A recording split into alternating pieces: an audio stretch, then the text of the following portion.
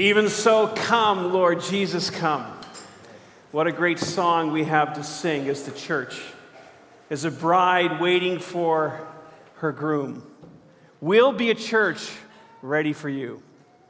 Great song for us to sing. Hey, it's good, really great to be back together here this week. You know, it was really interesting and encouraging to hear and to read some of the stories last week. We know that this isn't the church, this structure. We are the church.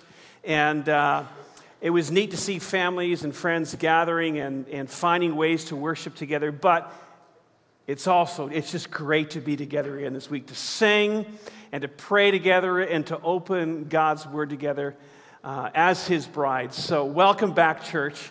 I missed being together with you last week. And we have a really interesting opportunity today to look at God's Word and to understand something that He's saying to each one of us, to me and to you, about a great and a terrible day.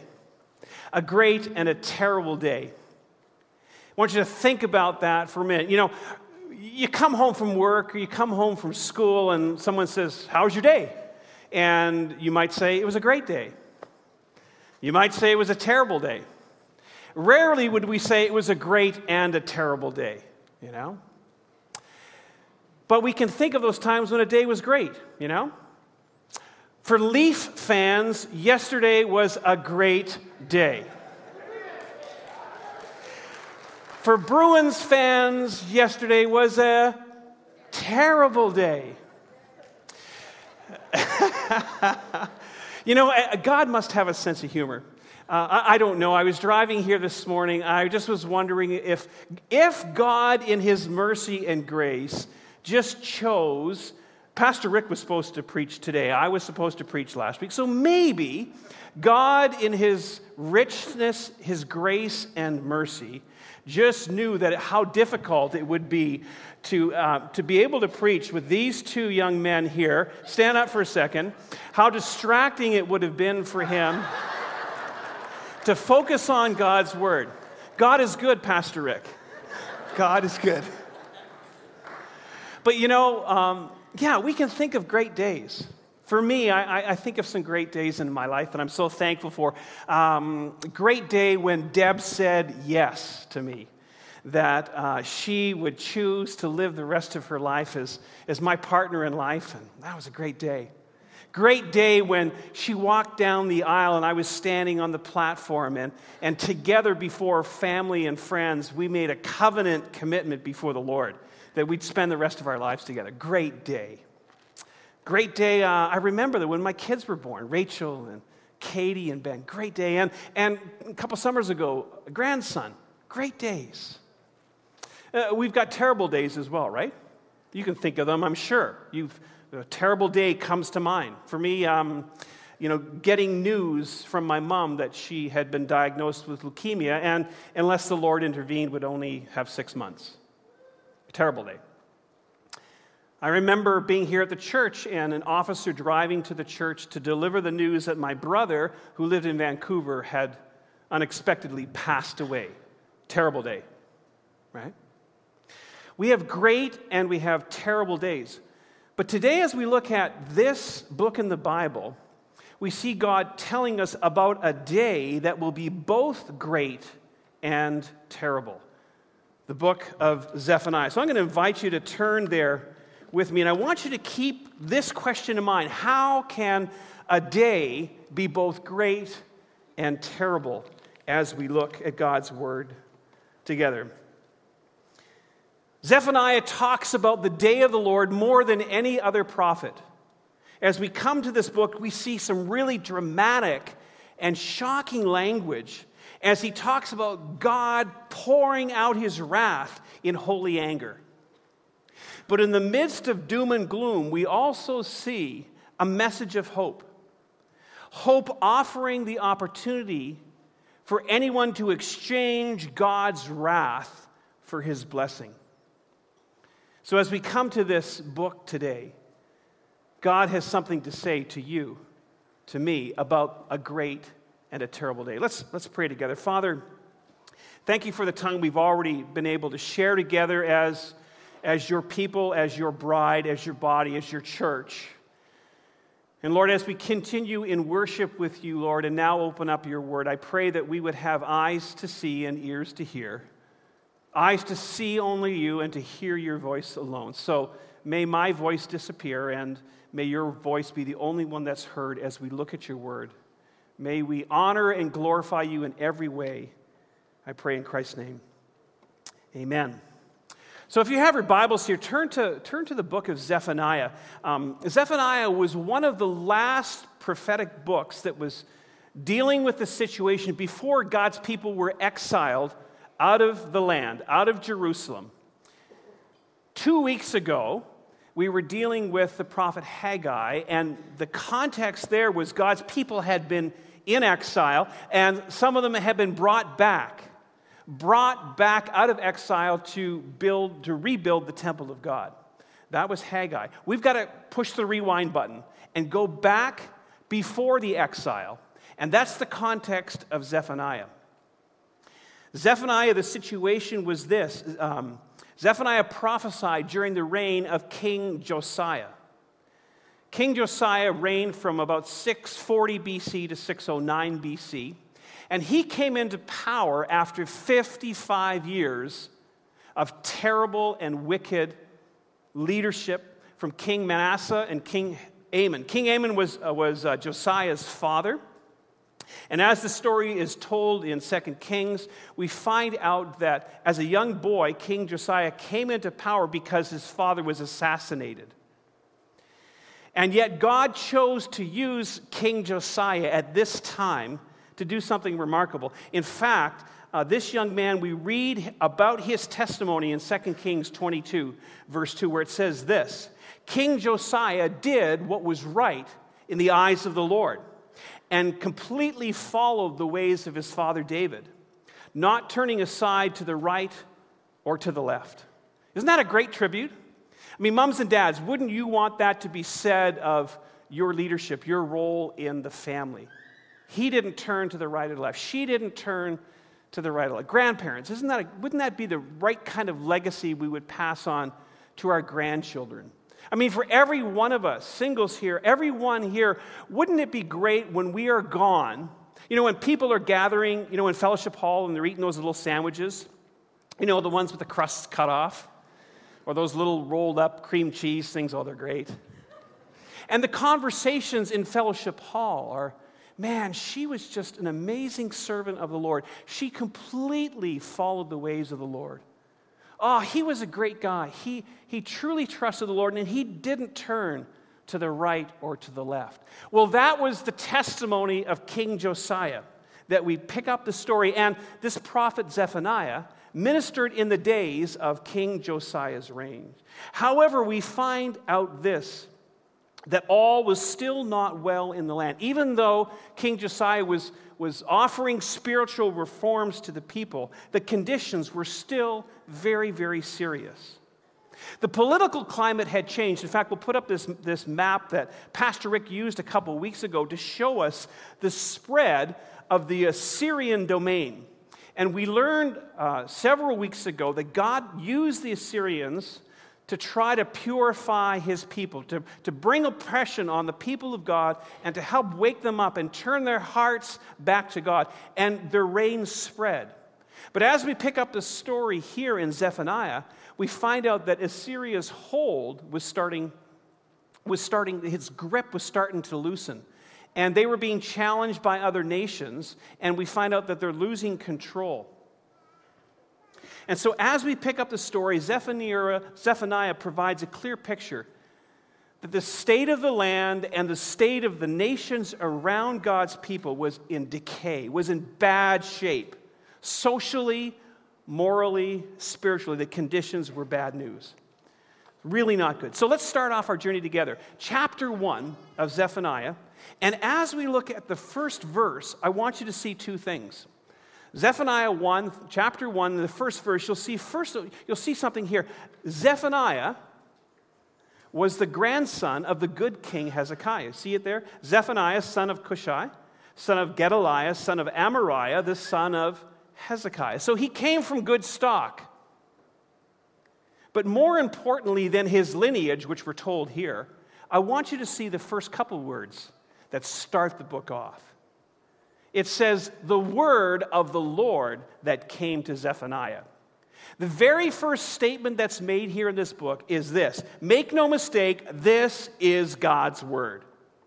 This wasn't somebody else's word. This wasn't something that someone passed on to Zephaniah. This wasn't something that he made up himself. This was God's word, given to Zephaniah, the great-grandson of the prophet or the king Hezekiah. So that's how we start. And then we encounter some of the most devastating words that start, I think, any book of the Bible. Zephaniah's words are dark and gloomy, terrible words.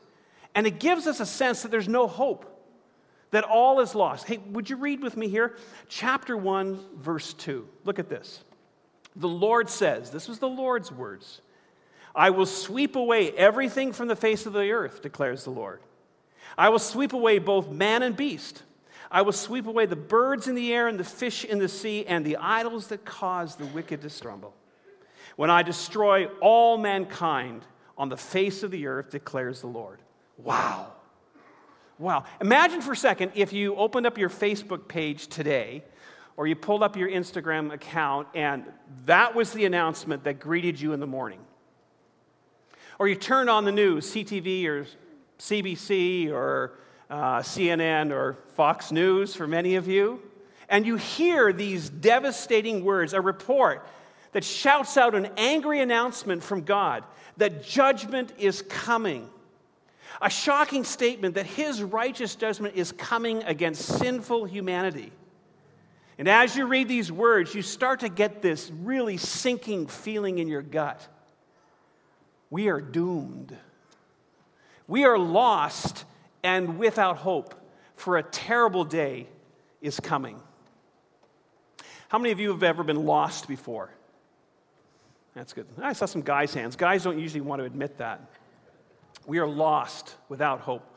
I was thinking earlier this week about being lost, and I remember one time when my dad and my brother and I, we went on a hike up north. We used to rent this cottage up in Muskoka, a beautiful part of the country, and lots of you have enjoyed time up there with families. And we rented this place several years, and so we got to know some of the people. And a couple of the guys who lived in the cottage a few doors down, they were telling us about this beautiful private little lake that was just kind of down the road and over the hill and around the bend. And they said, you guys should check out this lake. It's beautiful. So we packed a little lunch up and we went down the road and over the hill and around the bend, and there was no lake. There was no path. There was no map. We were just told there was a beautiful lake up there. And shortly we found ourselves just surrounded in forest, not knowing where we were. We had no map, no compass before the days of GPS. We were lost. Fortunately, in that cottage country, you can't go too far till you stumble into a road. And a couple hours later, we came out of the forest, and we were just a couple miles down the road from the cottage, and we walked home. No big deal. We were lost, but we didn't feel like we were without hope. I had the picture of another experience that just happened last summer. I was out fishing in Lake Ontario. It was a beautiful morning day. Sun was shining, and then very quickly, the fog came in and set in around us, and you could not see the front of the boat. The fog was so thick. No matter where you looked, you couldn't see where you were. I didn't know if I was pointed to Rochester, to Niagara Falls, to Kingston, or to Whitby. I had no idea. Praise the Lord, I had a GPS. And the GPS was able to point my way back to safe harbor. Well, here's the deal. God's people had lost their GPS. The nations had ignored the map that God had given them, pointing them in the direction of hope. And God is announcing, as we look at Zephaniah here, a great warning that judgment is coming. Extreme wrath is coming. Look with me at verses 2 and 3 of chapter 1. See what God is going to do? He says, I'm going to sweep away everything. He says it 3 times. I'm going to sweep it all away. Everything from the face of the earth. Man and beast, birds in the air, fish in the sea, and the idols. It's all going. This is very similar language to what we experienced in Genesis 6 when God tells Noah the regret that he has about how sinful his creation has become. And back then, God says to Noah, I'm going to wipe the face of the earth, from the face of the earth, the human race that I've created. And with them, the animals and the birds and the creatures that move around the ground. It's very similar language to what Noah experienced. Praise God. Praise God. It continues in Genesis 6 to say this, but Noah found favor in the eyes of the Lord. And of course, if you know the story, God offered hope. God offered salvation to the people. But it was only Noah and his family that responded to God's offer of hope and salvation. And so we see this similar kind of language here in the opening statement of Zephaniah. God is announcing that he's going to undo what he has created. It's like a reverse order of creation as you read that. Man and beast, birds and fish. God's evaluation is very clear, and it seems final. Everyone is under the just and the sure judgment of God. The next thing I want us to notice is in verse 14. Jump down there for a minute. This judgment is not very far away. Look at this. Verse 14. The great day of the Lord is near and coming quickly. The cry on the day of the Lord is bitter. The mighty warrior shouts his battle cry. That day will be a day of wrath, a day of distress and anguish, a day of trouble and ruin, a day of darkness and gloom, a day of clouds and blackness, a day of a trumpet and battle cry against the fortified cities and against the corner towers. I will bring such distress on the people that they will grope about like those who are blind, because they have sinned against the Lord. Their blood will be poured out like dust, and their entrails like dung. Neither their silver nor their gold will be able to save them on the day of the Lord's wrath. In the fire of his jealousy, the whole earth will be consumed, and he will make a sudden end of all who live on the earth. Friends, there's no way to sugarcoat this. There's no way to sanitize this, to wash this and make it smell better or look better for our own kind of cultural preferences. No way to make us feel more comfortable or safe about this. This is bad news. This is a horrible message. This is truly, truly terrible. Everyone is under the sure and just judgment of God. Did you catch the language in verse 18? Jump down there for a minute. It's very dramatic. Blood poured out like dust. I mean, that's a picture where the ground is just covered. Just like dust is covered on the ground, blood is poured out on the ground. And people's flesh flung about like dung. If you don't know what dung is, come to the farm. We have lots of it. It's not a pretty sight. But that's the picture that's going on here, right? This is horrible. It's dark. And I know some of you are probably sitting here today and saying, Steve, I came to church today for a pick-me-up. Can't you say something that'll feel a little bit better? I mean, come on. Give me something nice to hear. Give me something that'll make me feel more comfortable. Look, I'm sorry.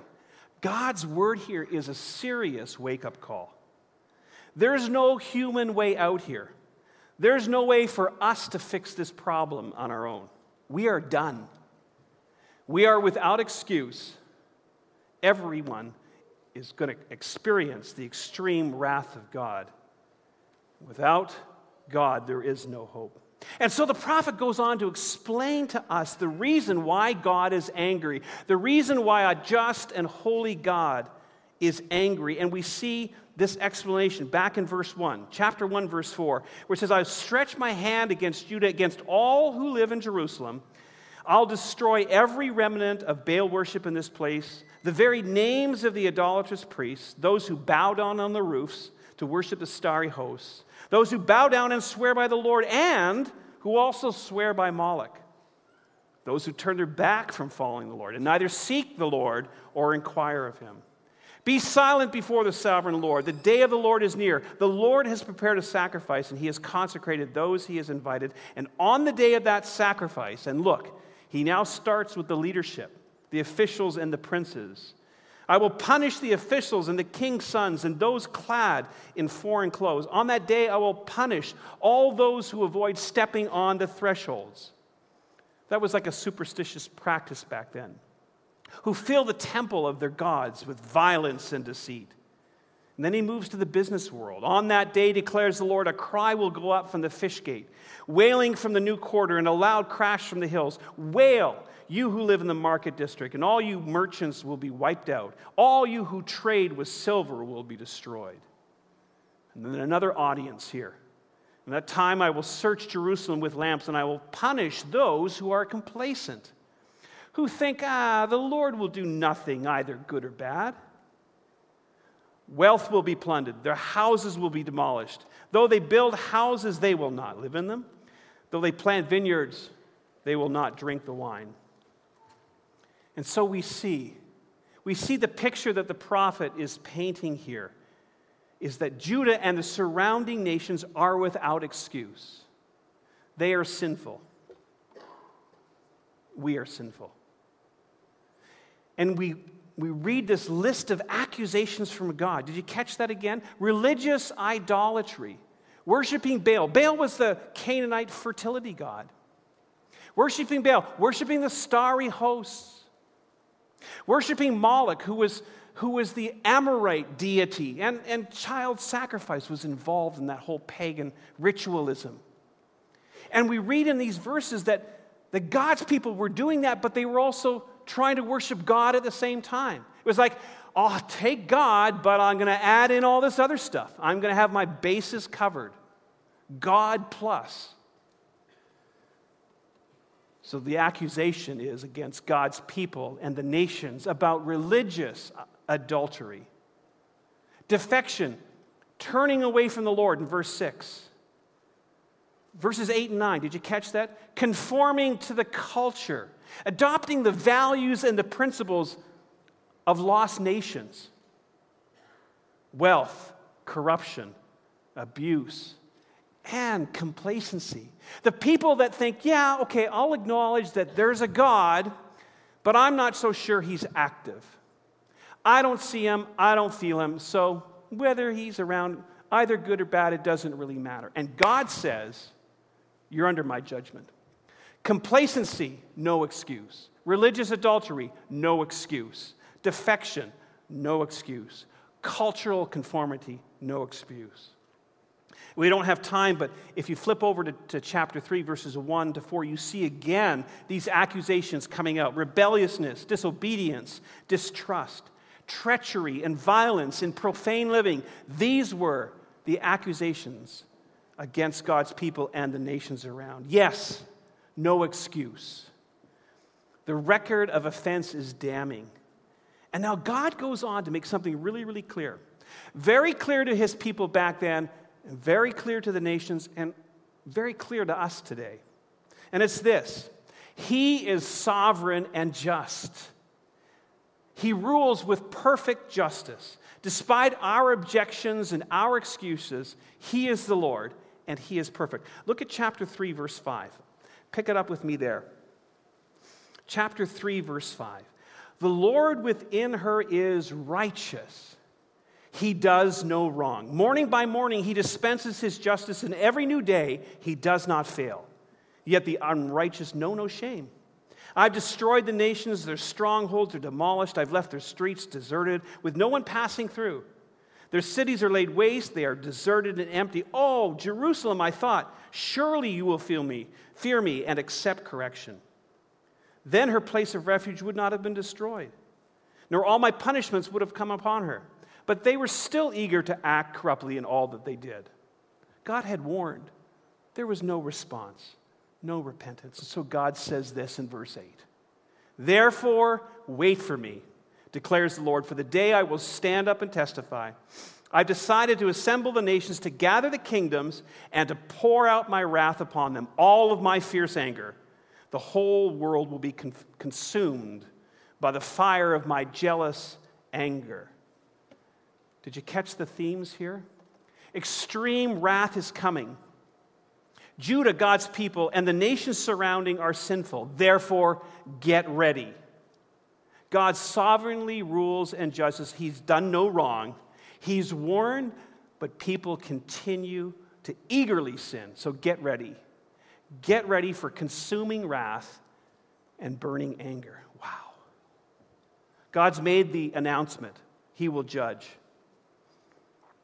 Something very important for us to understand about what this meant for the people of the day and what it still means for us. You see, as the prophets often did, Zephaniah was pointing to a near event that was going to happen, and that was the Babylon invasion of God's people. Happened in 586, I believe. But he was also pointing towards a future event, a future apocalyptic event, when God would pour out his wrath. And it's really interesting, if you go back in chapter 2, starting in verse 4, God says to his people, there's nowhere you can run. There's nowhere you can hide. And then he takes them through. First of all, he starts on the west. You can try and run to the west. And he names the 4 Philistine cities. He's judging there. You can try to run to the east. Moab and the Amorites are there. Verse 8. You can try, verse 12, to the south, the Cushites in the Nile region. Verse 13, Assyria to the north. North, south, east, or west, doesn't matter where you try to run, judgment is coming. There is no place to run. There is no place of refuge, no place of safety for the coming wrath. And we know that God made good on that word to Judah. Jerusalem was destroyed shortly after this, and the Babylonians came in, and they attacked, and they invaded, and they took away many from the city, and then they tore down the walls of the temple, Solomon's great temple. And so there was an immediate day of the Lord. However, as we reflect on God's word to Zephaniah, we also see that this invasion of Babylon and all of its destruction and all of its despair and anguish was just a foreshadow of a future event. A future event that was coming where God would continue to pour out his wrath and his judgment. And so God shouted this warning. He shouted the warning back then, and he's still shouting it now. He's made his announcement that he is righteous and judgment is coming against sinful humanity. And so it seems like we're lost and without hope because of this terrible day that's coming. A day like we've never seen before. A day of anguish and wailing, we just read. And no one can stand on their own to escape the fiery wrath of God. Wealth won't save you. Position won't save you. Coming to a Baptist church in an ice storm won't save you. Nothing will save you. Good works won't save you. For you see, God is holy, and in his holiness, he has to punish sin. He will bring justice and set all things right. And so this means this: I will stand before a holy God, and you will stand before a holy God, and there will be nothing for us to hide behind. And so the question for God's people was this: are you listening to the warning? The question for the nations was, do you hear what God is saying right now? Are you listening? The question for each of us here today is the same. Do you hear what God's saying? He is holy. He is holy, and we are all corrupted by sin. Romans 3:23 tells us this: all have sinned. Me, you, all have sinned and fall short of God's glory.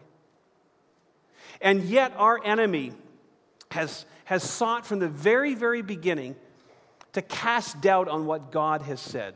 You know when the serpent came to Eve? Well, did God really say you couldn't do that? Did God really say that you were going to die? And so that deception continues, and many buy into that deception. But God is making his word very, very clear. Holiness and sin don't go together. And there will come a time when God judges and deals finally with sin. But here's the good news. Zephaniah's message didn't stop there. That was the extreme call of warning about judgment. But as we go on, in the midst of God describing his righteous and his holy anger about his sinful and rebellious creation, we see the merciful heart of God. It's revealed to us here. He makes it clear he's going to save a remnant, a people for himself. And God himself provides the only hope available to escape his wrath. And we discover this, that there is hope for us if we humbly repent before it's too late. God calls us to seek him, to seek righteousness, and to seek humility, but we must call on his name before it's too late, and worship and serve him with a holy life. Look with me at chapter 2, verses 1 to 3. And you'll see this sense of urgency. Chapter 2, verses 1 to 3. Gather, and he says it again, gather together. Gather yourselves together, you shameful nations. And then look, 3 times he says the word before. Before the decree takes place, and that day passes like windblown chaff. Before the Lord's fierce anger comes upon you. Before the day of the Lord's wrath comes upon you. Do you see the sense of urgency? And then it says this, seek the Lord, all you humble of the land. There's the problem. By nature, we are not humble. By nature, we want to do it our way, not God's way. From the very beginning, God said, you can have everything in the garden, but not this. And in temptation's moment, the deceiver says, well, did God really mean you can't? Did God really say you're going to die? And so we choose our own way, just like Adam and Eve chose their own way. We, as sinful creatures, do the same thing, and yet God says, seek me in humility, which means I've got to put myself aside. Self has to die, and it has to be God and God alone. And then he goes on in verse 3 to say, seek the humble of the land, you humble of the land, do what he commands, seek righteousness, and seek humility, and perhaps you will be sheltered. So against the backdrop of this clear and certain call of judgment, God also demonstrates his great mercy, that sinners have the opportunity to throw themselves at the feet of God and say, Lord, be merciful to me. Be merciful to me, a sinner. So God says that he will save, and he calls us to seek him, to seek righteousness in humility now, before it's too late. Do you hear the call? Do you get this amazing offer of God's mercy to us? Call on his name and worship him only. Seek his refuge with meekness and humility and live a holy life. There's nowhere to run, there's nowhere to hide. You can't go north, south, east, or west. Nowhere to turn except to him. There's only one place of escape. Only one place of escape, and that is God himself. Turn to God and seek him in humility. For God alone is the source of our salvation from his wrath against our sin. Mike Bullmore, as he reflects on this prophet, he makes a really powerful statement, and it's this: the glory of the gospel is this. The one from whom we need to be saved is the very one who saves us. Do you catch that? The glory of the gospel. The one from whom we need to be saved is the very one who saves us. The glory of the gospel. And when we hear that, we will have some kind of reaction. Some of us will want to run and hide from the anger of God, but there's nowhere to run. There's nowhere to hide. Some of us here today will just simply choose to ignore the message of God, like nations and nations for thousands of years have done. Say, well, if God's there, I'm not really sure. Good or bad doesn't really matter. God's made it really, really clear. You are under judgment. And of course, the response that God is calling for is that we would respond to his grace and respond to his mercy. God, in his mercy, provides the Lord Jesus Christ to all who would turn from sin and from self and simply call out to Jesus, Lord, be merciful to me, a sinner. 1 John 1:9, great words of hope. If we confess our sins, he is faithful and just and will forgive us our sins and purify us, cleanse us, get rid of everything that separates us from him, all of our unrighteousness. Romans 10, verse 9, if we confess with our mouth that Jesus is Lord and believe it in our hearts that God raised him from the dead, You will be saved. The message of hope, message of salvation. Acts 4, verse 12. Salvation is found in no one else, for there is no other name, the name of Jesus. There is no other name under heaven given to mankind by which we must be saved. It's good news. Great news. Great news if we will only respond to what God offers. God offers to me and to you. You know, today, if a fire broke out on stage here for a moment and the fire alarm went off, and I said to you, everyone, safety is that way, the logical thing to do would be to go that way. And yet here's the problem. Here's my problem, and here's your problem. We don't want to go that way. We want to stay in our condition of self and sin and not listen to the urgency of God's call about his judgment that's coming, about what separates us from him. And yet he's calling us, there is a way, and it's through my Son, the Lord Jesus Christ.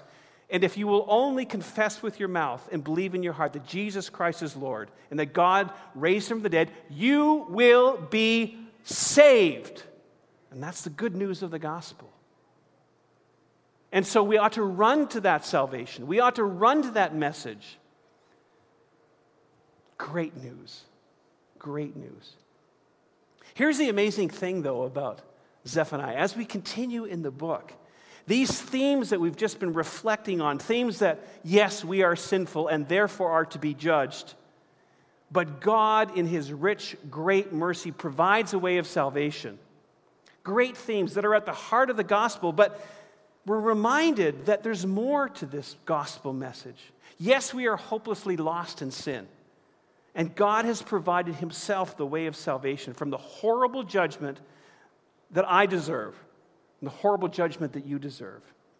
And in his sovereign and redemptive plan, he poured out his extreme wrath on not the one who owed it, but the one who took our place. Do you get that? Jesus Christ stepped up and said, I will take the wrath. And so he offered himself as the sacrifice. He took what we deserved, and God poured out his extreme wrath on his Son to offer hope to lost people.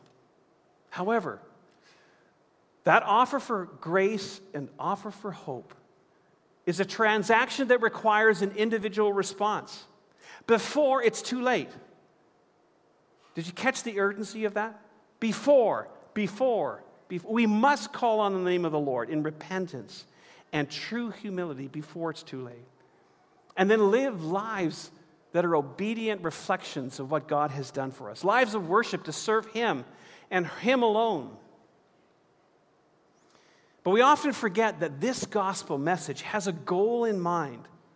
Salvation is not just for our benefit. Yes, there's a huge benefit for us, but it's not just about that. It's got a trajectory. It's going somewhere. God's redemptive work is moving us to a great day when his people will be with him forever in glory and experience his amazing presence. And so the lyric like strength for today and bright hope for tomorrow, that becomes something really meaningful if we really understand what God is offering to us. That he's moving us towards a future experience that is so far beyond anything that we could ever experience. Let me read you this. This is a quote by Jonathan Edwards, and it has some older language, but it really hits the point, I think. God is the highest good of the reasonable creature. The enjoyment of him is our proper, and it is the only happiness for which our souls can be truly satisfied. To go to heaven fully to enjoy God is infinitely better, and then he says these words, than the most pleasant accommodations. To be with God is so much better than what we could ever experience in this life. Better than, and then he goes on, fathers and mothers. Better than husbands and wives or children or the company of all our earthly friends. These are but shadows. Shadows. Understanding that God is the substance and his enjoyment is the substance. These are but scattered beams and God is the sun. These are but streams, but God is the fountain. These are but drops, but God is the ocean. You see, Zephaniah helps us to understand that salvation is not just an escape from God's judgment, but something to begin, an entrance to experience His glory and His presence now and forevermore. A great day is coming. A great day is coming when His people will be with Him to experience His joy and His passionate rejoicing. Look with me, chapter 3. These are amazing words. Chapter 3, starting at verse 14. And our kids did a great job of helping us understand the heart of God as He looks at His people. Sing, daughter Zion. Shout aloud, Israel. Be glad and rejoice with all your heart, daughter Jerusalem. The Lord has taken away your punishment, and He has turned back your enemy.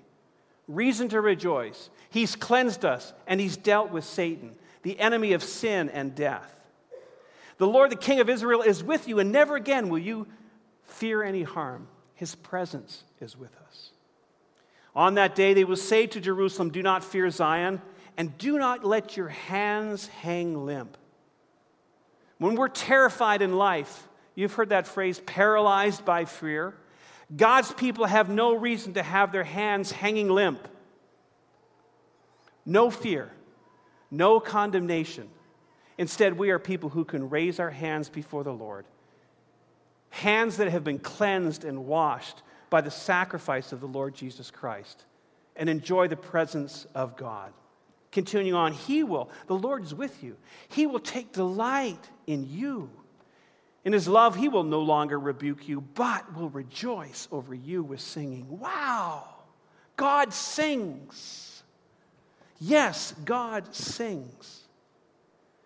At that time, I will deal with all who oppress you. I will rescue the lame, and I will gather the exiles. I will give them praise and honor in the very land where they suffered shame. And at that time, I will gather you, and at that time, I will bring you home. And look what the Lord is promising His people. I will give you honor and praise amongst all the peoples of the earth. Do you see the intensity of God's joy? You know, we come to a book like Zephaniah, we feel, wow, this is really heavy stuff. Look at the extreme language that's here. Judgment, wrath, doom. But God in His mercy and grace doesn't leave it there. He offers hope. And then He embraces His people with such amazing, passionate joy. Do you get that? Isaiah 62, verse 5 says this, as a bridegroom rejoices over his bride, so will God rejoice over you. One of the things I've had the privilege of doing as a pastor here for you is marrying some people, officiating at weddings. And it's always just an amazing moment when you're standing here with the groom, who's always nervous, right? And his men, and he's nervous. But then the door opens, and the groom melts in joy to see his bride coming down to enter into a lifelong relationship. That's the picture. We sang it earlier. We sang it early. We'll be a church waiting for you as a bride, waiting for her groom.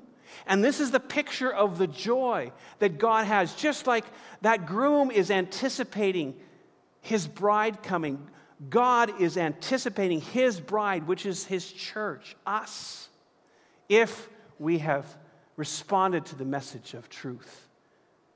That's the kind of joy.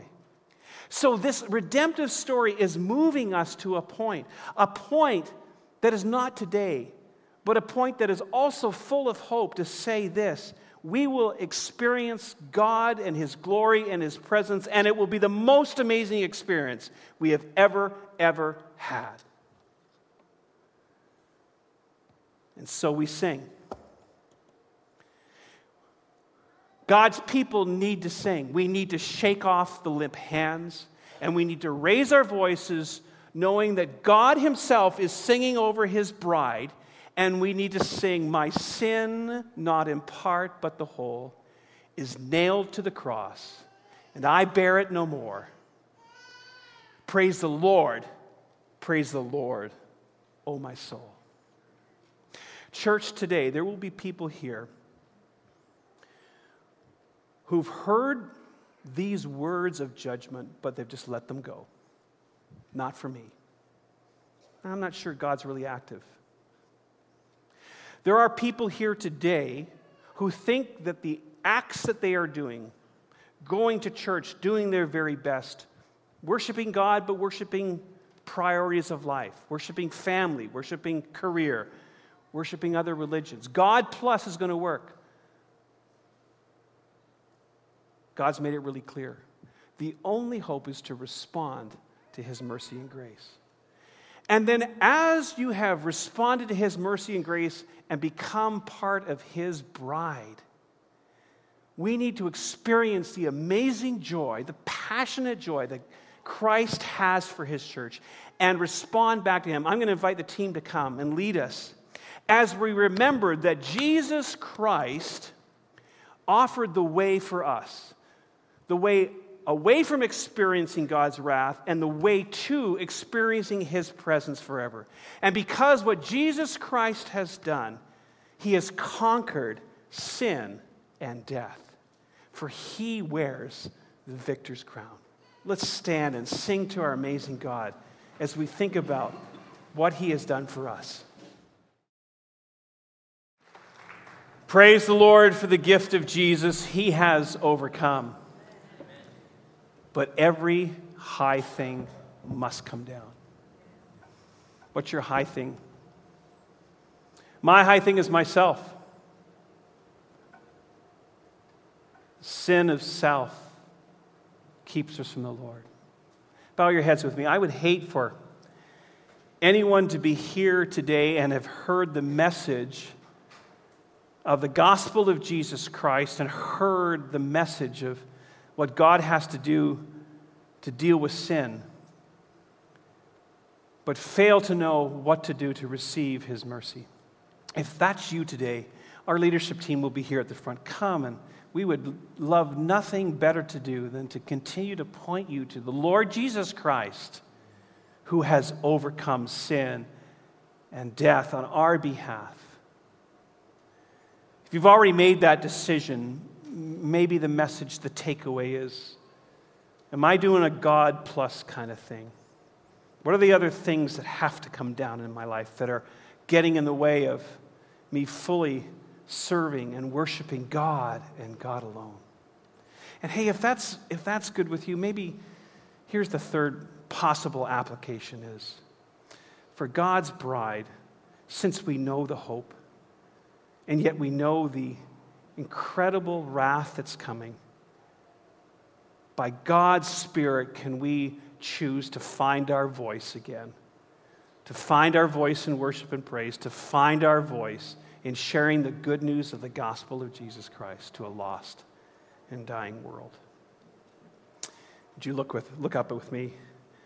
Our benediction from 1 Thessalonians chapter 5. May God Himself, the God of peace, sanctify you through and through.